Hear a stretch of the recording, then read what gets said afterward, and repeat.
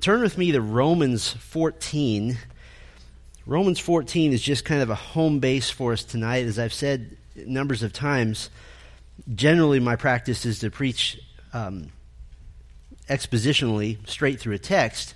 We are preaching expositionally, but it's just straight through a topic, because this particular topic, particularly in the area of divorce and remarriage, there is no one text that gives us the full picture. And so we have to kind of piece it together. But Romans 14 will just be kind of our launching point. Later on we'll be in Deuteronomy and then back in Romans as well. I will say this, if this is the first message in this series you're listening to, it might be a little tough. This is our last one. And so I'm going to suggest that you go back to the beginning, because much of what I'm talking about tonight presupposes what I've taught in the previous 12 messages. So I would encourage you to go back to that. So if this is your first one and it feels a little murky, that's okay. That's by design. So we've had a journey together, first through the very clear waters of the theology of marriage, and then the more murky waters of divorce and remarriage. And in my first message, I told you about a fellow pastor, a friend of mine. I had a conversation with him. He's a very intelligent man, holds a doctorate. He's highly skilled in the exegesis of Scripture, and I thought I would get a little insight from him. So I said, what's your opinion on the Bible's teaching on divorce and remarriage? And he had a one-word answer. He said, muddy, that it's just difficult. And so, as I've said numerous times, you can't form an accurate assessment of what Scripture says concerning marriage or concerning divorce and remarriage in particular based on drawing conclusions from one text only. You can't do it. And there's an overwhelming temptation to take your presuppositions, to take your personal convictions, even your feelings about the topic, and take that to the text of Scripture. It's an emotional issue, and I think one of the easiest ones to approach with a preconceived, concrete conviction already. In the famous Sherlock Holmes story, A Scandal in Bohemia, Sherlock Holmes says memorably, quote, "It is a capital mistake to theorize in advance of the facts. Insensibly, one begins to twist facts to suit theories instead of theories to suit facts." That's a pretty good rule of Bible study method as well. So I want to give some exhortation up front at this point. The issue of marriage, divorce, and remarriage is not a salvation issue. It's not even close to it. And so if you're prone to be upset or even angry with your brothers and sisters in Christ who differ with you on this, that's a heart issue to deal with. And I want to actually start there, because much of this arena deals with matters of the conscience. And so I want to just, as a launching point, look at Romans 14. I just want to read the first 6 verses to you as a reminder to us about what we do with matters of the conscience.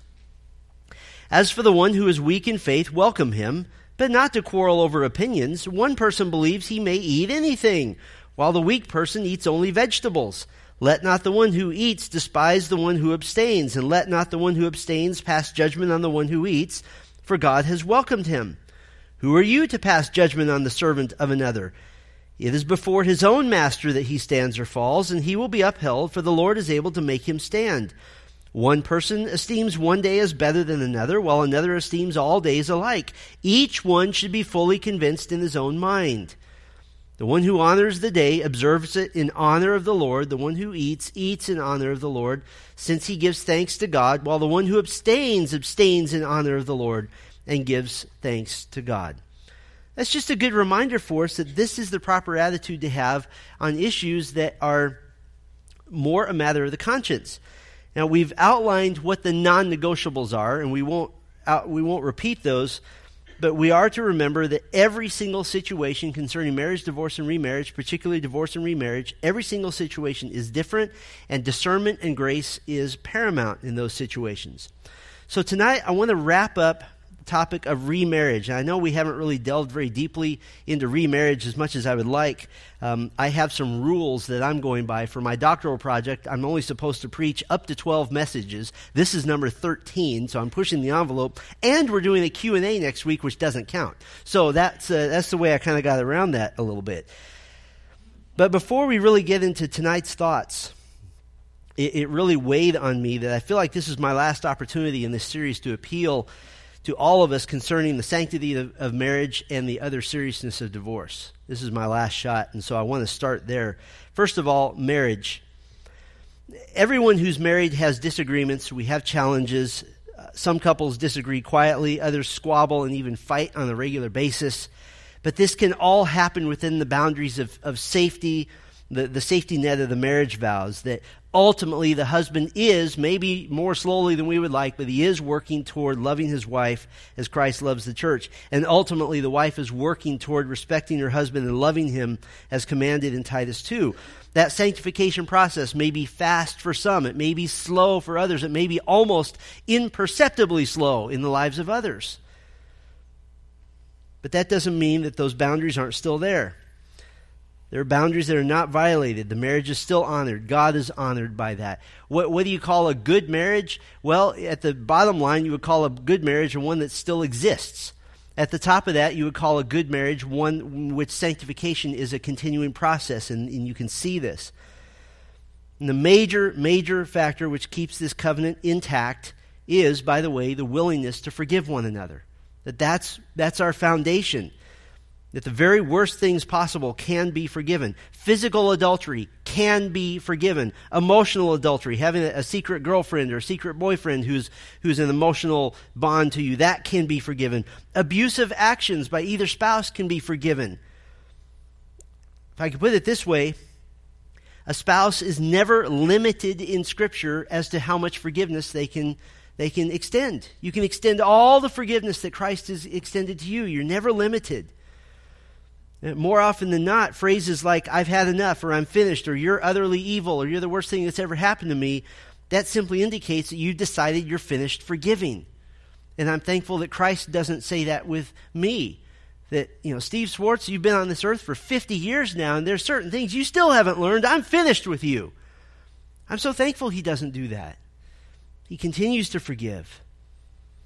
But when these boundaries start being violated, when forgiveness is no longer extended, when you begin to rationalize sinful behavior, especially over a long period of time, this downward spiral of destruction begins. When verbal assaults happen on a regular basis and they're unrepentant, when there's a flat-out refusal to communicate, when the appeal of another woman or another man begins to be a viable option in the marriage, when you start judging your life and your marriage by worldly standards, like I have my rights, I have a right to be happy, I want to move on with my life, I don't feel like loving her anymore, he doesn't make me happy, she doesn't treat me the way I deserve, when all of those things start being factors in your mind, now the spiral of disobedience just continues, such that for women, Proverbs 14:1 comes into play, that the foolish woman tears her house down with her own hands, more often than not with her own mouth.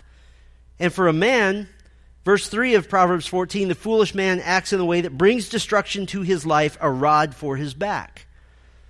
And they pay the price and consequences either in or after the marriage. But I would say this, many faithful believers in Christ have endured a difficult, almost impossible marriage for the sake of Christ. That's always the first line of defense, and that's always an honorable thing to do. That's always pleasing to the Lord. That's always an option. I want to just address divorce for a moment. Yes, Scripture allows for divorce as a mercy on some and as a discipline or judgment on others. And honestly, if I were arguing with the Bible, I would argue against that.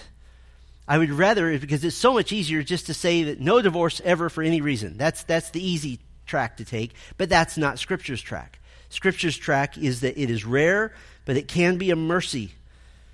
But it's not a weapon. It's not a manipulative technique to be used to get your way.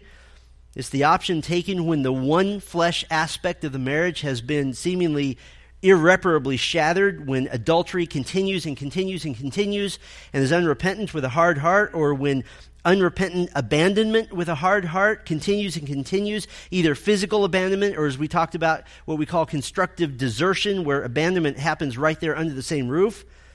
When that's so obviously winning the day for a long period of time and eventually all hope is lost, then that's an option. On occasion, divorce is better than a marriage in which one or both spouses have completely hardened their hearts towards one another, completely refusing to pursue the other, completely refusing to pursue the marriage. But I want to be clear, divorce is among the most devastating human events anybody can experience. And it always hurts multiple people. It always does. This is why Jesus said that a man that marries a divorced woman commits adultery. And we'll talk about this in a minute, but he's exaggerating. He's saying everybody gets hurt, everybody gets dirty with this. And countless studies have been done on the impact of divorce on children, and the results are catastrophic. I'll leave that to you to study that on your own, but I've seen it and I've experienced it. They're catastrophic. They change, that divorce changes children for a lifetime. Changes the way they view life, the way they view marriage. Statistically, couples who reach the brink of divorce and then stop the process, they change their minds. More often than not, the reason that they do this, they don't do it for their own sake. They do it for the sake of their children. And these are studies with unbelievers who can say, we've got to stop. We've got to get our lives together, our marriage together here, because we're about to devastate our children. And they get it together for the sake of the kids. Unbelievers can do that. And divorce, of course, brings such shame on the name of Christ. In Titus 2, beginning in verse 4, it tells young married women how they're to behave themselves, and it gives the reason that the word of God may not be reviled, literally blasphemed. Now, what does this mean? Look, unbelievers have a general picture of what Christians claim. Many unbelievers have read the Bible. They know that husbands are supposed to love their wives. They know that wives are supposed to submit to their husbands, and they may not agree with any of it. But they've read it, and they know what our standards are. And so when a couple in which one or both claim to know Christ ends their marriage in divorce, and the Word of God is slammed, our faith is slammed as being utterly useless, it's a faith that can't produce any changes in anybody's life. And it denigrates the Word of God, which means, by the way, that then Jesus just isn't all that we claim He is. Now, on the flip side of that coin, divorce has also become a great arena of haughtiness and pride in the church. And because of the seriousness of divorce, it has become culturally the unforgivable sin, that the cross of Christ is somehow insufficient to cover that sin. It can cover all my sins, you just can't cover yours. Listen, when I'm doing counseling, I'm the very closest to a horrible marital situation, but even then, I don't even get 10% of the information I need to make an accurate assessment. There's always hidden sins, there are always lies, there's always secrets, which I beg the Lord to expose. And so if you're observing from the outside and you see something's not quite right, maybe you have 1% of the information that you need to make an accurate assessment. And so that begs the question, then should I even be making an assessment? What do we do? Well, we help one another, we exhort one another, we believe the best, we hope all things, we pray. But when a believer has gone through the horrific experience of divorce, we never say that is somehow a sin that God can't forgive or that we're going to treat it as unforgivable. Yes, the Bible allows for divorce in certain very, very rare circumstances. But for me, personally, in whatever counseling I'm doing, I'm dragging my feet, I'm resisting that option at every turn, because God is infinitely more honored in healing a seemingly hopeless marriage. And yes, God can heal the lives of those broken by divorce, but how much more honor would He receive when two people who by all rights should have been divorced are able to reconcile and to demonstrate the graciousness of God? God is infinitely more honored when a believing spouse chooses to endure hardship and pain and takes to heart Psalm 27:14, to wait for the Lord, be strong, and let your heart take courage. Wait for the Lord. So I felt like I wanted to just address some of those issues before we really delved into tonight's topic. So let's finish this up. I have a very simple plan. First one is I want to recap remarriage in Scripture and offer a couple of applicational conclusions. I want to recap remarriage because it's not an easy issue. And the second part of our plan tonight is I want to deal with a very real situation that happens in the church, and that is answering the question, who is an adulterer? And more importantly, more specifically rather, can a person who's committed adultery remarry? Can that happen? Now, this may answer a couple of questions which have already been submitted for the Q&A next week. But first, I want to recap remarriage in Scripture with a couple of applicational conclusions to remind ourselves how to respond to this situation. Now, there are some who take a no divorce position, which by default creates a no remarriage position. Obviously, if you don't believe in divorce, then you don't believe in remarriage. That's your right. Others, and I didn't address this position in detail last time, they take a position that says divorce in certain circumstances, but no remarriage ever. So tonight, I'm not going to make a big distinction between the varieties of allowable remarriage positions. I just want to establish, hopefully in fairly clear terms, some facts in Scripture and a couple of facts from history concerning remarriage, just so we can understand what Scripture says about it. Now, I will say this at the outset, absolutely a remarriage can be verifiably sinful. It can be an absolute rebellion against God. A man leaving his spouse in order to remarry, in order to go to his mistress. Obviously, that is verifiably sinful. But also, he's acting like an unbeliever, and then our place is to treat him as an unbeliever. The remarriage is really the least of his concerns. The eternal state of his soul is the greater concern that we ought to have for him. So let me just go through 8 facts about remarriage, and these aren't in any particular order of importance, but I want to just show you that like divorce, these are pieces of the pie that have to be kind of put together into one picture. The first fact about remarriage is to remind us that divorce replaced the death penalty with the assumption of remarriage. Divorce replaced the death penalty with the assumption of remarriage, and this is in the law of Moses. And we talked at length about divorce being a merciful option as opposed to the death penalty. You have Deuteronomy 22, the death penalty, and just 2 chapters later, Deuteronomy 24, divorce as a more viable and more merciful option. Divorce is never in Scripture commanded. It is allowed for. There is an allowance for it. In John chapter 8, Jesus showed mercy to an adulterer and commanded repentance rather than calling for her death. Our friend John MacArthur, he reminds us that divorce essentially replaced the law of the death penalty for an adulterer. He said, if God permitted divorce rather than death as a merciful concession to man's sinfulness, why would he not also permit remarriage, since remarriage would be perfectly allowable under the original law of death for the adulterer? After all, the purpose of divorce was to show mercy to the guilty party, not to sentence the innocent party to a life of loneliness and misery. Meaning that if an adulterer was put to death, obviously the widow or widower was free to remarry, and since divorce replaced the death penalty, then remarriage is still the assumed outcome of the divorce. So divorce replaced the death penalty, assuming remarriage. Let me give you a second fact.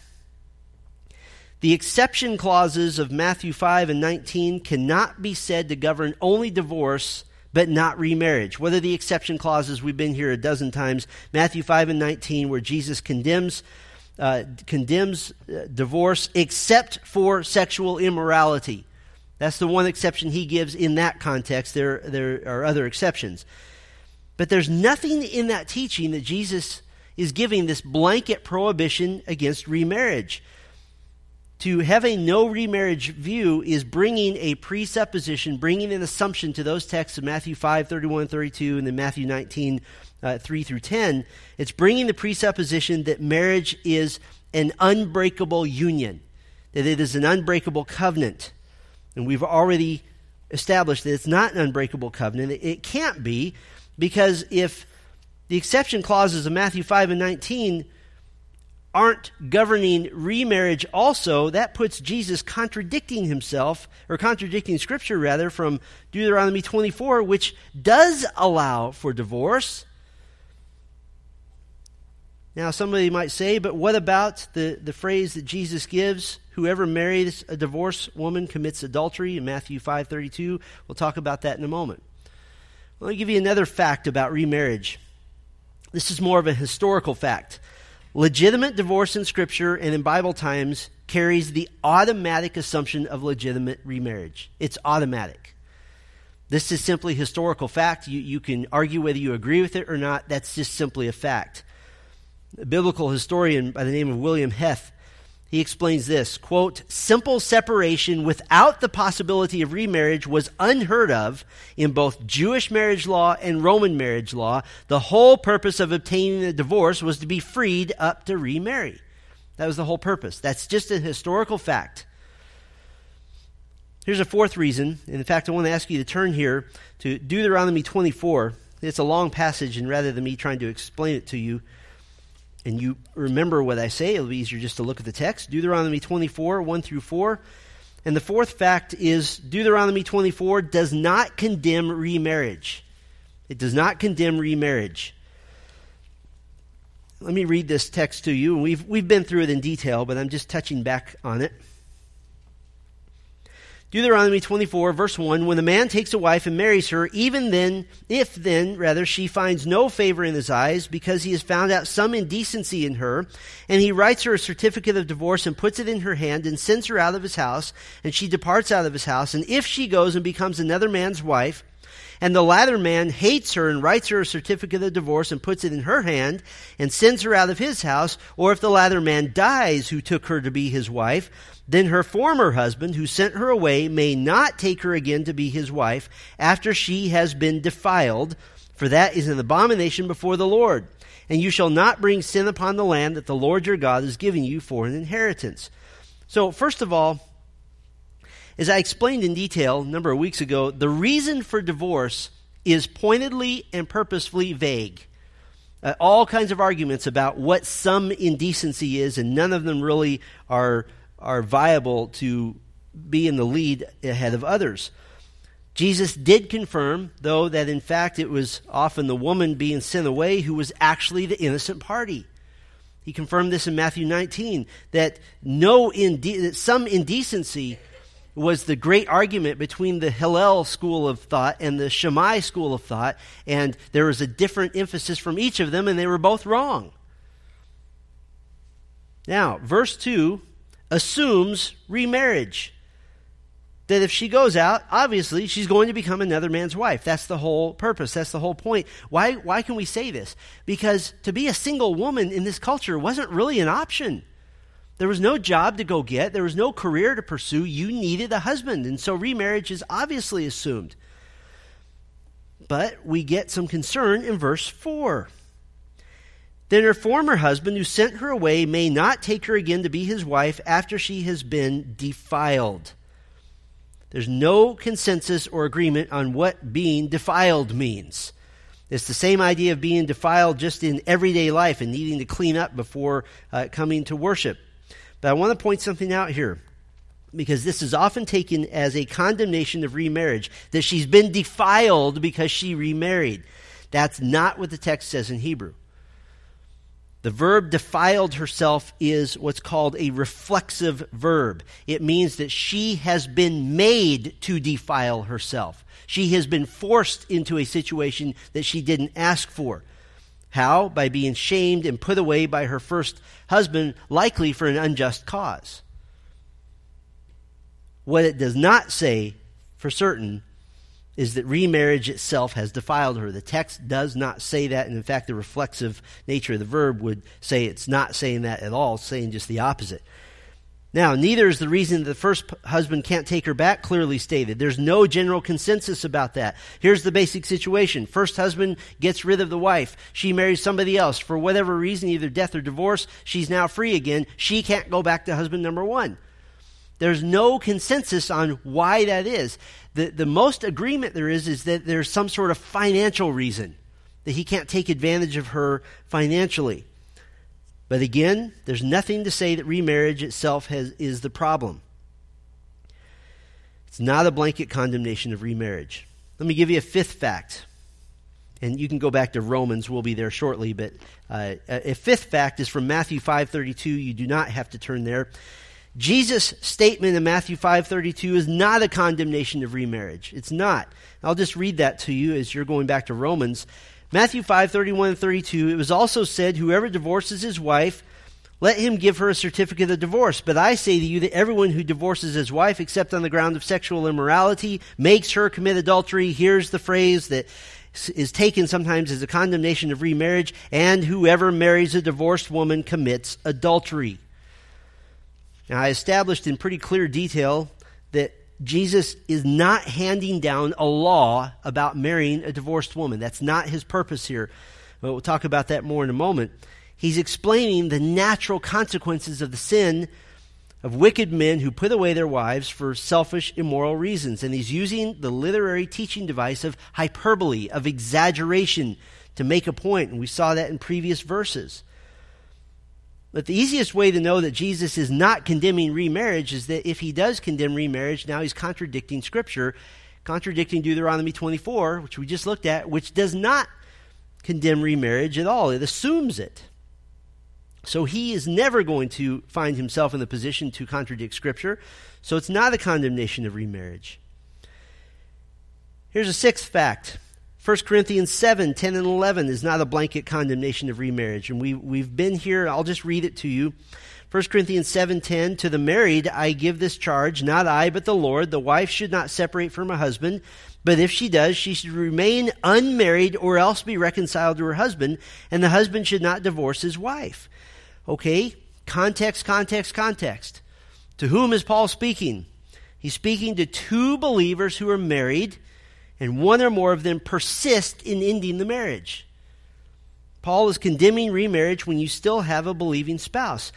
But not a believing spouse, not just someone who says, I'm a Christian, but someone who is following Christ, who has not been shown to be unrepentant as an adulterer or an abandoner. Remember the context.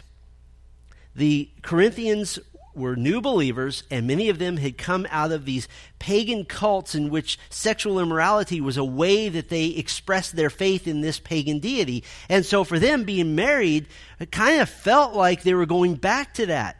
Well, wait a minute, we have sexual union in marriage, and that's kind of what we did as cultists. And so many of them apparently were separating for the sake of holiness. And Paul's saying, no, don't do that. It's not a blanket condemnation of remarriage. It's a condemnation against remarriage when you have two Christians who can still reconcile, where the marriage is still verifiably able to come back together. Neither one has remarried. In other words, if reconciliation is still possible, that must be the course of action for the sake of the name of Christ. In fact, in verse 12 of chapter 7, Paul says, to the rest I say, meaning believers not in that situation. And he goes on to describe a very, very different situation, the believer married to the unbeliever. Two different situations.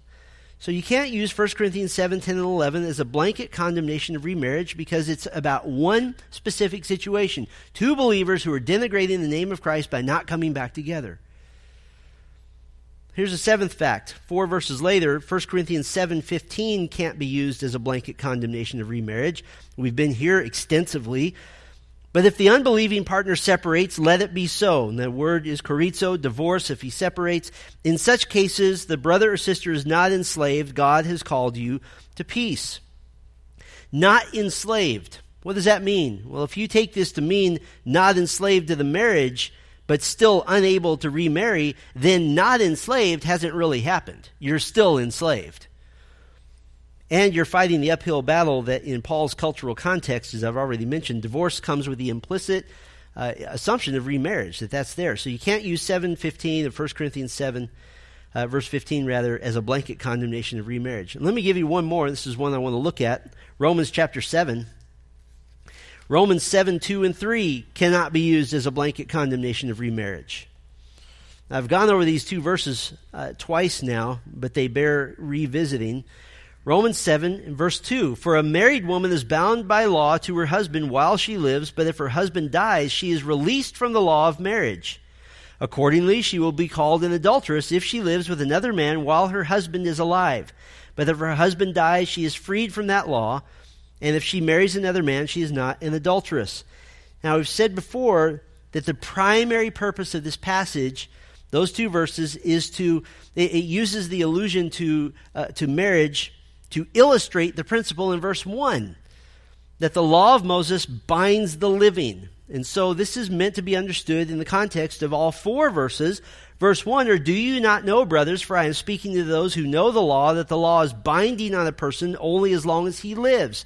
Then you get the illustration in verses 2 and 3. Verse 4, likewise, my brothers, you also have died to the law through the body of Christ, so that you may belong to another, to him who has been raised from the dead, in order that we may bear fruit for God. This is a very obvious structure here. Verse 2 illustrates verse 1, and verse 3 illustrates verse 4. And so it's a soteriological statement. The purpose of those 4 verses is not to give a comprehensive theology on marriage, divorce, and remarriage, or adultery, or any sort of definitive legislation.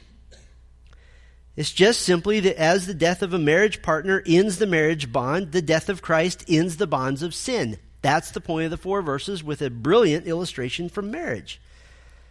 The text is explaining an element of soteriology, not marriage and divorce in its totality. Verses 2 and 3 act as illustrations. What's the illustration? Like the death of a husband releases a wife from that bond, the death of Christ severs the relationship with the law. And so it's illustrative. Now, I want to be really, really clear about this, though, on 2 points. First of all, the primary purpose of a given passage matters. It matters. That's a basic and vital tenet of an historical, grammatical historical hermeneutic. And we can draw doctrinal conclusions from multiple areas in Scripture. We stay to the primary thrust of the passage. That's the number 1 point of the passage. If you don't do this, what happens to your Bible study method? Ultimately, the Bible gets reduced down to a series of proof texts. That's all it is. That how many verses do you have to prove your point? And let's count how many verses I have to prove my point. Whoever gets the most verses is right. That's the ultimate logical conclusion if we reduce Scripture to proof text without worrying about what the primary purpose of a passage. To make the primary purpose of Romans 7, 2 and 3 to be Paul's explanation of marriage is to take it out of context. So we want to be clear about that. However, just because the primary purpose of a passage is not to be a comprehensive theology of marriage, divorce, and adultery, it doesn't mean that every single thing it says about those topics isn't absolutely true. We would never say that. We would never say that verses 2 and 3 don't matter since they're in the context of a soteriological argument. They do matter. So even if we take it out of the context, let's just rip it out of the context completely, like as if it's not even in Romans 7. It doesn't mean it contradicts any other teaching in Scripture. We would never say that. The meaning doesn't change. So, if we look at it, is verse 2 a problem at any level? For a married woman is bound by law to her husband while he lives, but if her husband dies, she's released from the law of marriage? Nobody has a problem with that. That's the tenet that says that if your spouse passes away, then you're free to remarry. What about verse 3? Accordingly, she will be called an adulteress if she lives with another man while her husband is alive. Everybody would agree with that. But if her husband dies, she is freed from that law and she marries another man. She's not an adulteress. We would agree with that. But it can't be taken as a blanket statement against remarriage. Now, let me tell you the problem that happens here. It is a blanket statement against taking up with another man while you're still married. That harmonizes perfectly with the exception clauses of Matthew 5 and 19, places her in the role of a truly unrepentant adulteress. The second half of verse 3 is contrasting to the first half. If she takes up with a man while she's married, she's an adulteress. But if she marries the same man after her husband dies, she's free to do so. But here's what happens. Here's the problem that arises from this. And I've seen this question a number of times. That those who take a remarriage view add a little spin into this text. There's no bad intentions. It's inadvertent. It's probably very well-meaning, but we are eisegeting, meaning reading into the text something that's not there. What is it that we read in that's not there? Accordingly, she will be called an adulteress if she lives with another man while her husband is alive. What gets read into that that's not there? That the definition of husband is the man she married regardless of whether they're divorced or still married. That it also means her ex-husband. Is that there? It is not in the text. I think Scripture is perfectly capable of making that distinction. In fact, Scripture does make that distinction. The verse we read in Deuteronomy 24, verse 4, the man to whom a woman used to be married is called her former husband, not her husband. And so to put in that assumption while her husband or ex-husband is alive is to add something to Scripture based on my own conviction, not based on what's actually in the text. The text is speaking of a woman who is married, speaking of a woman then who is a widow, the situation of taking up with another man while her husband is alive. There's nothing in the text which prohibits remarriage and doesn't even speak about remarriage after divorce. That's not the subject of the discussion. And, by the way, because we want to remain with the continuity of Scripture, if we add in the fact that this is somehow also talking about divorce and remarriage, in any situation, including a divorce situation, we've now blown the whole point of the illustration. If you change the illustration, now you change the point of verse 1 and verse 4. So it can't be talking about things that aren't there. What's the point of the illustration? Like the death of a husband releases the wife from that bond, the death of Christ severs the relationship with the law. Doesn't speak to divorce or remarriage one way or another in a divorce situation. It just doesn't. So that's what Scripture says, and that's a really fast version, but I feel like it's imperative to make a couple of applicational conclusions, to not just take these facts in. And I want to give you two of them. First of all, there's definitely room for disagreement on the topic of remarriage. There's room for that. I think the case is fairly airtight, but someone else might not think so. But there is something we can say with certainty. There is no specific blanket declaration against remarriage in Scripture. It just doesn't exist. It's not there. And certainly there's nothing with which we can declare some sort of total prohibition. We can't make a rule about this. So if you can't make a rule about something, from Romans 14, what do? It becomes a matter of conscience. But it's not a matter in which we can kind of lord this over another and condemn any and every remarriage. It's a matter for your conscience not to apply to everyone else. So yes, there's room for disagreement. There is no room to make a rule on this. And so we don't want to do that. So what if you really feel very, very strongly about this, that the Bible does not allow for remarriage? Well, that's my second application. If you adamantly believe in your heart, in your conscience, after studying all the passages that I've gone through, you come to a different conclusion that Scripture does not allow for remarriage, it's still a matter of conscience. So what do you do with that? Then you should never remarry, because that's against your conscience. You would never do that. I've known a woman many years ago who, at that time, she was a couple decades older than I was, and she didn't believe in remarriage. She had never been married, and she began seeing this wonderful Christian man, and about 3 or 4 dates into their relationship, he told her that he had been divorced. His first wife had committed adultery and had run away with another man. And with great sadness, because she didn't believe in remarriage, it would have violated her conscience. She broke off that relationship. She said, "I'm sorry, I cannot be with you." She is single to this day, now in her 60s. And she's fine with that, because that was her decision for her conscience. So if you adamantly believe that Scripture does not allow for remarriage, then you should never remarry. So that's a real simple concept there. Now, if you think that all of that is muddy, let me drop a plane load of mud onto this situation. Let's do the next part of our plan. I want to deal with a real situation which occurs in the church and answer the question, who is an adulterer? More specifically, can a believer who's committed adultery and repented remarry? Can they do that? The standard answer in the church of Jesus Christ is no. Are you kidding me? That makes no sense at all. Well, let's examine it. Let's start with the easy part. The person who has committed adultery continues to do so, continues to be unrepentant, probably isn't a believer to begin with, so our authority over that person is really limited to one thing. If they have named the name of Christ, if they have presented themselves as a Christian, 1 Corinthians 5:11 gives us one instruction. But now I am writing to you not to associate with anyone who bears the name of brother if he is guilty of sexual immorality or greed, or is an idolater, reviler, drunkard, or swindler, not to even eat with such a one. That's a tough thing. And remember, that's not, and Paul, in fact, he clarifies this. He's not saying everyone on the planet who suffers those sins. He's saying the one who has openly named the name of Christ and yet continues in those sins. He says, don't even fellowship with them, because they're denigrating the name of Christ. So that's the easy part. By the way, in chapter 6 of 1 Corinthians, it says that those who continue rebelliously and unrepentantly in those behaviors, they won't inherit the kingdom. They're not believers. So what is an adulterer? Who gets to have that label? Is it cheap grace? Is it free grace to relieve the believer of the label of adulterer. It is the tendency of the evangelical church to teach once an adulterer, always an adulterer. That is the default position that we have. We demonstrate that, practically speaking, in a prohibition against the believer who's committed adultery and lost his or her marriage. We prohibit remarriage. I'm not going to deal with the issue of a church leader who does that. We'll deal with that during our Q&A next week.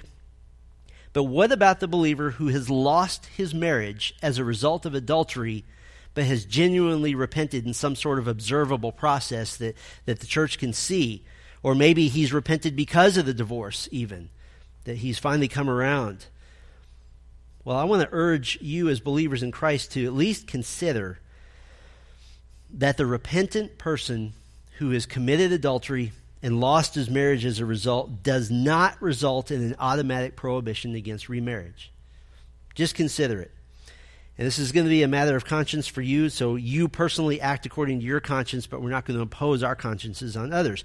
I want to give you 6 reasons to consider this, and then one little bonus reason at the end, and then we'll be done. You can reach your own conclusions. Don't condemn somebody for reaching a conclusion different from yours. Here's the first reason we should consider that the repentant adulterer can remarry. First one, adultery in remarriage spoken of by Jesus is not a judicial condemnation. And we've already talked about this. It's not a judicial condemnation. I've already pointed out, and we've been in Matthew 5 multiple times, that when Jesus said, whoever divorces his wife makes her commit adultery, whoever marries a divorced woman commits adultery, he's not giving legislation. He's not making a law. What he is doing is pointing out the fact that the divorced woman is being treated as if she committed adultery. And I went through the 3 options that a divorced woman had in Jesus' culture. And none of them were good, and they all made her look bad.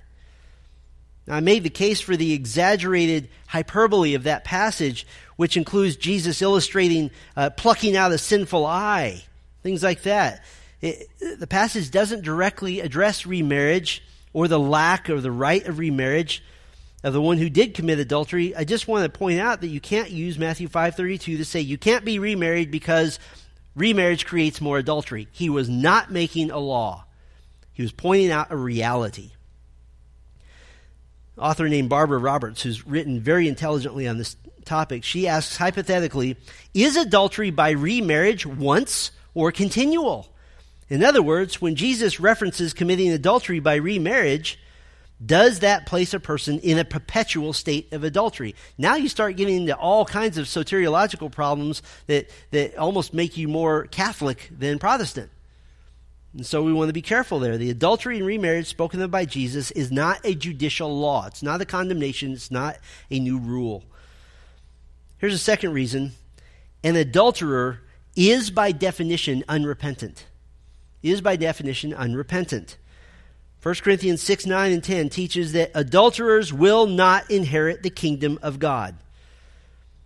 Adulterers are included with other unrepentant believers, sexually immoral, idolaters, homosexuals, thieves, greedy people, drunkards, revilers, swindlers. Verse 11 of 1 Corinthians 6 explains that the change that takes place in the life of the Christian makes them different, and such were some of you. You used to be that, but now you're not. An adulterer is defined as an unrepentant unbeliever. Jim Neuheiser, in his book on marriage, divorce, and remarriage, defines adultery, quote, as unrepentant spousal adultery. John MacArthur explains that adultery is, quote, a condition where adultery is prolonged, the sinning spouse is unrepentant, making reconciliation and the normal marriage relationship impossible. The true adulterer is the spouse who insists on continued adultery or insists on the divorce for selfish reasons. So there's clearly a difference between a spouse who commits adultery and repents truly and the one who just insists on the continued sin. Here's a third reason, and this is really my number one reason, but it's not in order of importance. Third reason, forbidding remarriage for repentant adultery is soteriologically inconsistent. I'm sorry to use a big word, but we need to say it. Forbidding remarriage for repentant adultery is soteriologically, study of salvation, inconsistent. And it makes us stand on some really, really shaky ground. In some situations, one spouse may commit adultery either in a one-time act or even in a prolonged extramarital relationship. They become convicted of the sinfulness of this action. They repent by breaking off the relationship completely, doing everything possible to humbly earn the trust of his spouse again, and yet the offended spouse takes the divorce option, choosing not to continue the marriage. Me personally, as a pastor, as one who has received the grace of God through the cross of Christ, I would hope that in almost every case, the offended Christian spouse would reflect the forgiveness given to her in Christ and would work to forgive and restore the marriage. But the reality is, this is just the reality we live in, that the offended spouse may be so hurt, so offended, and maybe she doesn't hold bitterness or unforgiveness in her heart, but she feels she cannot continue the marriage. She cannot restore trust in the offending spouse. That is a matter between her and the Lord. I personally think the believer in Christ has the capacity to forgive infinitely because we've been given infinite forgiveness, but you can't force that. You can only hope for it. You can only pray for it. You can only counsel towards it. So a situation arises in which a believer has committed adultery, has repented either before the loss of his marriage or after the loss of his marriage, and now finds himself condemned by church leadership, given an edict, you cannot remarry. If you've never been a part of that situation, I've seen it. And this happens. An elder board, or if you're in the Baptist tradition, a deacon board or whatever will say, you are an adulterer, you can never remarry. We believe you're still saved, but you can never remarry because you are now an adulterer. But is that consistent with the doctrines of grace, and is it consistent with our understanding of soteriology? I don't think it is. I think it's soteriologically inconsistent, and it places the church in the unique, interesting, and uncalled for position of giving penance. Where do we get penance? That is a Catholic idea. In this case, a lifetime of being alone to the unrepentant adulterer. Now, here's the old argument, and I'm going to address this some next week in the Q&A. The old argument is, well, the Lord asks us to suffer all kinds of things. Cancer or financial difficulties or a limb being amputated, a horrible accident, loss of job. He asks us to endure these things. What's the difference? None of those things are imposed artificially by the church. How would you feel if you used your hand to do horrible, sinful things, and then you repented, and the church said, well, you can never use that hand again. We're going to cut it off. Because Jesus said that's what you do when your right hand offends you. We would say that's crazy. And yet with adultery, we do that. Some sins have natural consequences. They're imposed by life. They're imposed by God. Extended drug use will cause health problems. Illicit sexual immorality may bring disease. But for the church to impose a sanction against the remarriage of a repentant adulterer is to define that person as categorically unforgivable and to impose artificial consequences. Does that make sense? It's to make a judgment that the cross cannot cover this quite as much as it covers something else. Barbara Roberts points out that, quote, if we forbid remarriage to all those divorced for adultery, it implies that a person guilty of adultery can never be forgiven. But if we really believe 1 John 1:9, if we confess our sins, he is faithful and just to forgive us our sins and to cleanse us from all unrighteousness, then we should be equally able to understand that it's not the job of the church to impose lifetime consequences on a person. Whose job is that? That's the Lord's job. Can he impose lifetime consequences? Yes. And I have found he really doesn't need our help to do that. He's really good at it. Hebrews 12 verse 6 says this. That's God's domain. He gives discipline. Doesn't mean we don't discipline the unrepentant within our ranks, but we don't discipline them with a lifetime sanction of any kind. Now, it may be that the offending divorced person, there are some natural consequences. Maybe he can never find another spouse willing to trust him after having violated his previous marriage. This woman I told you about that I knew, this man was devastated because he was divorced and she had a stance against remarriage, and it devastated him. That was a natural consequence of what happened in his life. It may be that the offending person The one who's committed adultery just can't shake that reputation and has to relocate and lose relationships even to start life afresh. In other words, there's plenty of natural consequences to adultery without the church imposing even more. There's plenty of them. There's the fact that you will have to explain this to your children someday, that they will have to know what you did. All kinds of natural consequences. But here's, I think, the nail in this argument for me. I gave you that list of all the things that equal an unrepentant unbeliever. The sexually immoral, the adulterer, the reviler, the swindler, in another text, the liar. If a believer who's committed adultery and repented is treated for life as a second-class Christian, then every one of you who have ever found yourself on that list at one time, you have to retain those labels for life. Don't raise your hand, but have any of you here ever stolen anything? If you have and you've repented, according to that logic, you must retain the label swindler for the rest of your life. That is not soteriologically inconsistent. In fact, it's the cross of Jesus Christ which removes those labels from us. Let me give you another reason.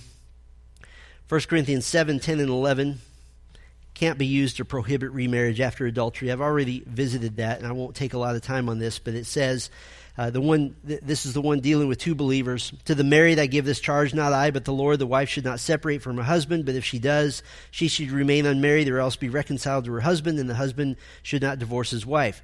You can't use that to prohibit remarriage after adultery, and it's a big one that's used for that. I've already pointed this out, that it's a command to a believer who's left a believing spouse for an illegitimate reason.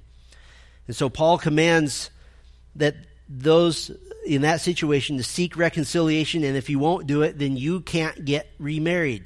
It's not a general prohibition against remarriage. It's just saying there's still an option of reconciliation. Don't blow that. Don't blow that. Obviously, if the original marriage can be saved, all patient efforts toward that end have to be the first priority. So those verses don't cover a situation, obviously, in which reconciliation has become impossible or improbable. If the offended spouse who divorced for the adultery of her husband, for example, has remarried already, reconciliation of the original marriage becomes impossible. And so, practically speaking, then it can't move forward. Or if the offended divorced spouse just refuses all reasonable, all patient efforts at reconciliation by the offending spouse, then the conscience of the offending spouse is now satisfied. They can move on, but it's not a prohibition of remarriage after adultery. It can't be taken to be that. Let me give you a fifth reason. This is a weaker reason, but it's not entirely illegitimate either. Actually enforcing a never marry edict is impractical. Actually enforcing a never marry edict is impractical. Now, let's just talk about this philosophically for a moment. It's never okay, it's never wise, it's never prudent to form our theology from experience. That's never wise to do. But that doesn't mean that negates the practical nature of testing our theology with experience. Now, let me give you an example that we do test our theology with experience. In 2014, a Pentecostal pastor, fully believing the infamous promise in the contested conclusion of Mark's gospel, quote, they will pick up servants with their hands, and if they drink any deadly poison, it will not hurt them. Mark 16, verse 18. He lived out his theology, and he suffered the consequences. His name was Jamie Coots. He was the pastor of the Full Gospel Tabernacle in Jesus' Name of Middlesboro, Kentucky, and he died from a rattlesnake bite inflicted during a worship service. Now, the legitimacy of Mark 16, verse 18 as actually being part of Scripture, put that aside for a moment. The principle remains that we use Scripture to form our theology, but our experience should have some voice in testing our theology. Let's assume just for a minute that Mark 16, verse 18 is a legitimate part of Scripture. I've taught before that it's not, but let's assume that it is. You would say, this is interesting. I don't recall in anywhere else in Scripture that it's for us to risk our lives in the middle of a worship service. I don't recall that. So we test our experience. Jamie Coots, his death should give rise to a reevaluation of Mark 16, verse 18. Now, in that case, it's easy. It's not part of Scripture, so that makes it really easy. But the impractical nature of a never remarry edict by a local church, it should give rise to a reevaluation of using Matthew 5, Matthew 19, 1 Corinthians 7 as this somehow of a lifetime decree against a repentant, forgiven adulterer from ever remarrying. And let me just put together kind of a hypothetical situation for you. And these are based on real situations. I just kind of married a few of them together. 35-year-old married Christian man has been unfaithful to his wife. In fact, he maintained an adulterous affair for a couple of years. He was caught. He met several times with their pastor. The husband demonstrated clear, obvious evidence of broken repentance and lifestyle changes. He cut off his relationship. He did anything and everything that was asked of him. But his wife, she believed that her husband was truly repentant, but she also believed in her conscience that he had irreparably broken the marriage covenant, according to Matthew 5 and Matthew 19. She didn't hold her husband's sin against him as unforgivable, but she was neither was she able to extend trust to him any longer. And so despite this man pleading and hoping to restore the marriage, she divorced him anyway. And so the 5 elders of their church decreed to him that because he has committed adultery, according to Matthew 19 and 1 Corinthians 7, that he is never to remarry, that he is committed to a life of singleness from here on out. So initially, the man is fine with this. And again, these are based on putting together some stories I'm personally aware of. He's fine with this. In fact, there's kind of this feeling of relief that a little child has when they get spanked. That I'm glad that's over. I'm glad that I'm kind of getting punished for this. But 5 years later, only 2 of the original 5 elders remain. New leadership has transitioned over time. A year after that, the pastor who did the original counseling is called to a new ministry, and the year after that, the man is transferred to a different state by his company. Now he's 42 years old. He finds a good church in the new city. He joins the singles group. He's a little older than most of them, but he joins the singles group. And he hits it off with a 39-year-old woman in the group, and they began seeing each other casually. He wants to do the right thing, and so very, very uncomfortably, he tells his entire story to her, including his adulterous affair in all of its sordid detail. And to his surprise, her immediate response is that if Christ has forgiven you, then I forgive you, and I will never speak of it again. And so for 6 months, their friendship develops into really a great affection, both of them enjoying the companionship of the other. They're both lonely. They both sense a need for a human partner in life. By now, there's only one original elder from the man's previous church that's left in leadership. His former wife remarried years earlier. And there's literally no one left realistically to hold him accountable to that original edict of no remarriage. And to make things worse, his current pastor and current church leadership have declared that they view him as forgiven, and after investigating how he handled his repentance, they conclude that his repentance was genuine. They encourage the couple to get married, to redeem what's left of their lives together in Christ, and to enjoy that blessing of marriage. So ultimately, the couple has to examine their own consciences. They have to make a decision they feel would be honoring to the Lord. Now, to be fair, the man could, in fact, decide that what he did was so wicked that he cannot, in good conscience, ever remarry.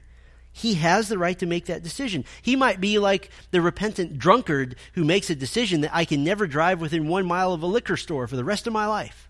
I can't do it. Or he might decide that he's been broken under the discipline of the Lord, and continuing unmarried would only be a form of penance in which he feels he's being asked to pay for his sins rather than Christ paying for them. In either case, it becomes a matter of conscience. But do you see how, practically speaking, enforcing a no remarriage edict really is almost impossible?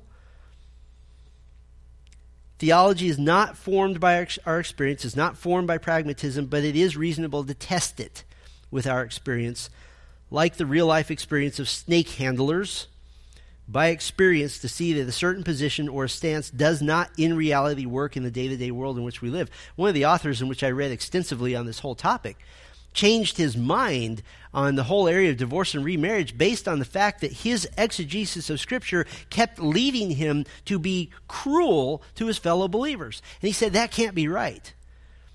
He re-examined his exegesis and found that it was lacking, and he did a better job.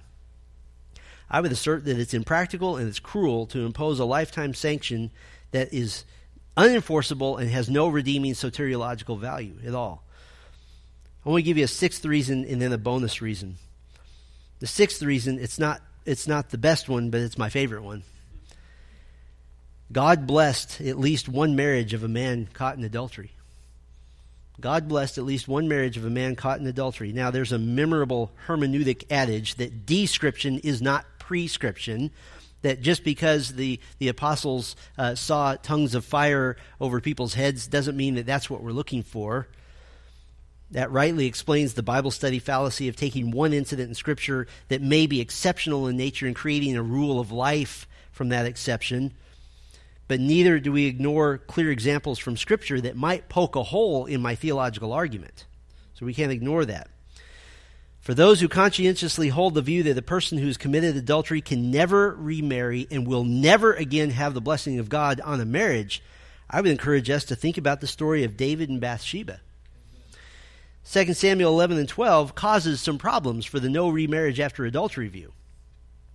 Everyone would agree that David was in horrible sin by his illicit affair with Bathsheba, not to mention murdering your husband. I mean that's just piling on there.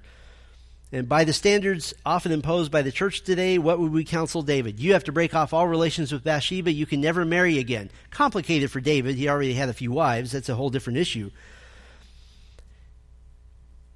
Was David disciplined for that? Did he suffer? Yes, he committed adultery with Bathsheba, and like it or not, and how horrific that sin is, there was a little baby conceived in that union.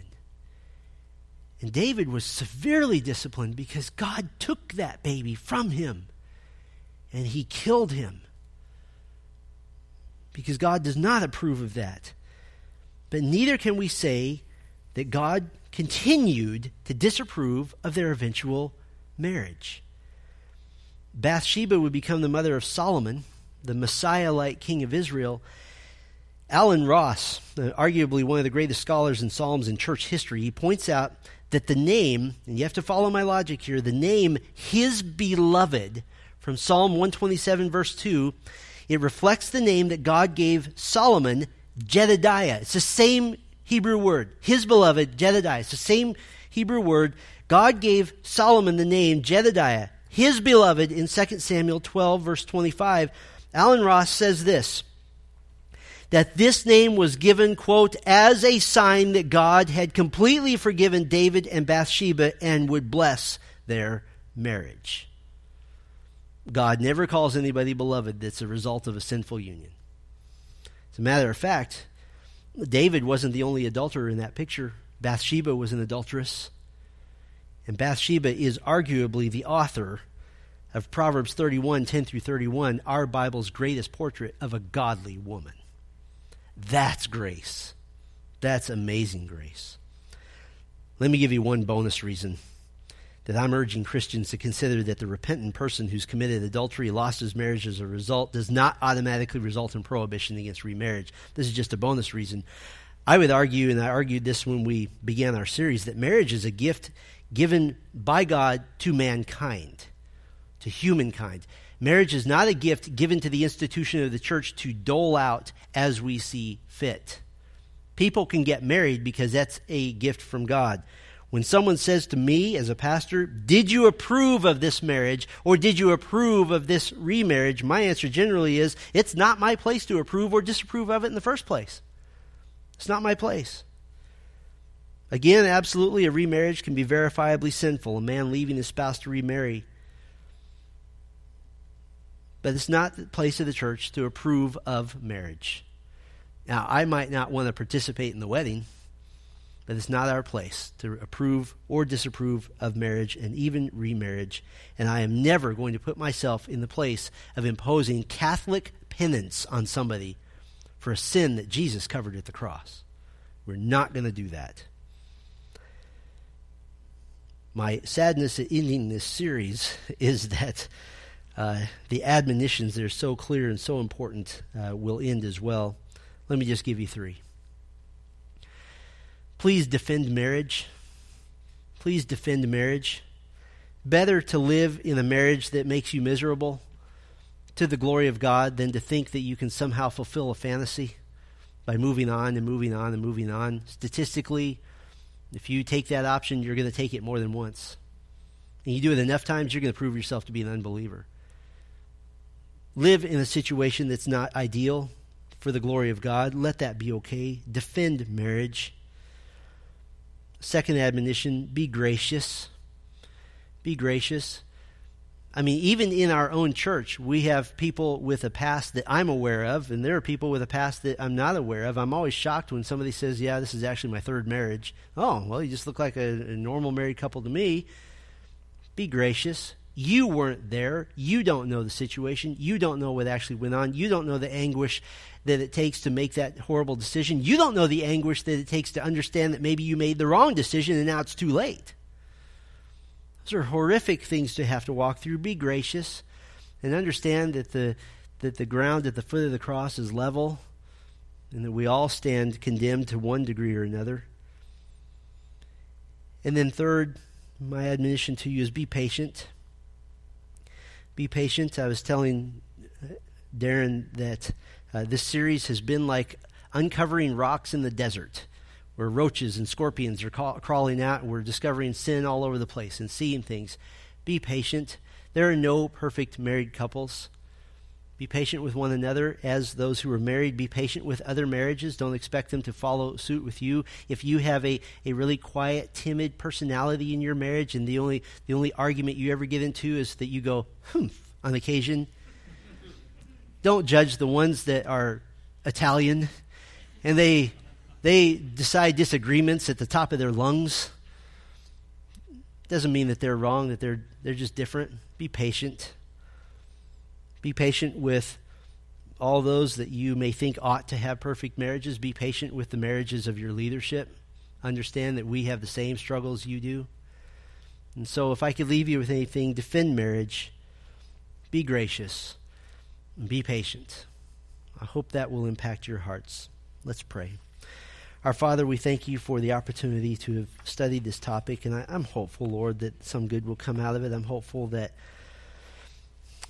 all of us who are married would have a healthy fear of ever disregarding our spouses, disregarding the fact that marriage is not an unbreakable covenant. It can break, and we ought to have a healthy fear of that.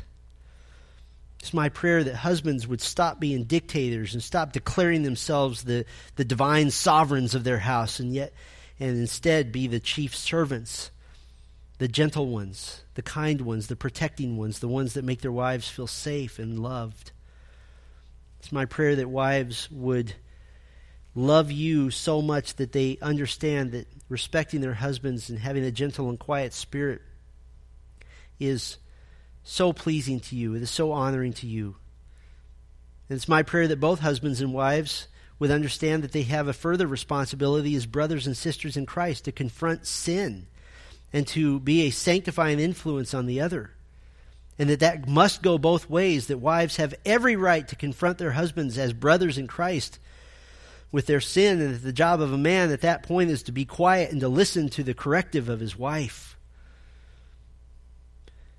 Lord, I pray for those who are here who are struggling either directly or indirectly with a divorce or potential divorce situation. Lord, I pray for grace and for patience and for mercy. I pray for those among us who maybe are remarried or have been divorced and have sensed the condemnation of the church. I pray that the cross of Christ would be such an encouragement to them, that their sins have been cast as far as the east is from the west. They've been sunk to the bottom of the sea. They've been trampled on by the cross. And that those sins will be remembered no more.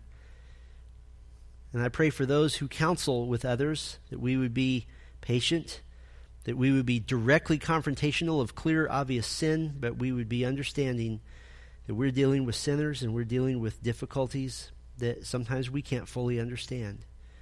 Help us, Lord, to be those who can come alongside those who are hurting, to call them to repentance, call them to righteousness, call them to holiness, and yet hold their hand as they fall, as they struggle. And I just, generally speaking, pray for the marriages at Grace Bible Church, Lord, that we would sing your praises and your wisdom of marriage, that we wouldn't just have marriages that endure, but that marriages that thrive, that reflect the love that Christ has for the church and the love that the church has for Christ. And that we would fall in love each and every day on purpose, regardless of how we feel. husbands loving their wives as Christ loved the church, and wives honoring their husbands and loving them and cherishing them, so that we might have marriages and thus might have families that accurately reflect that Jesus Christ does change our lives, and that we might have a witness that the world can see and that we can be proud of as accurately representing our Lord Jesus. We pray these things all for his sake, all for his glory. Amen.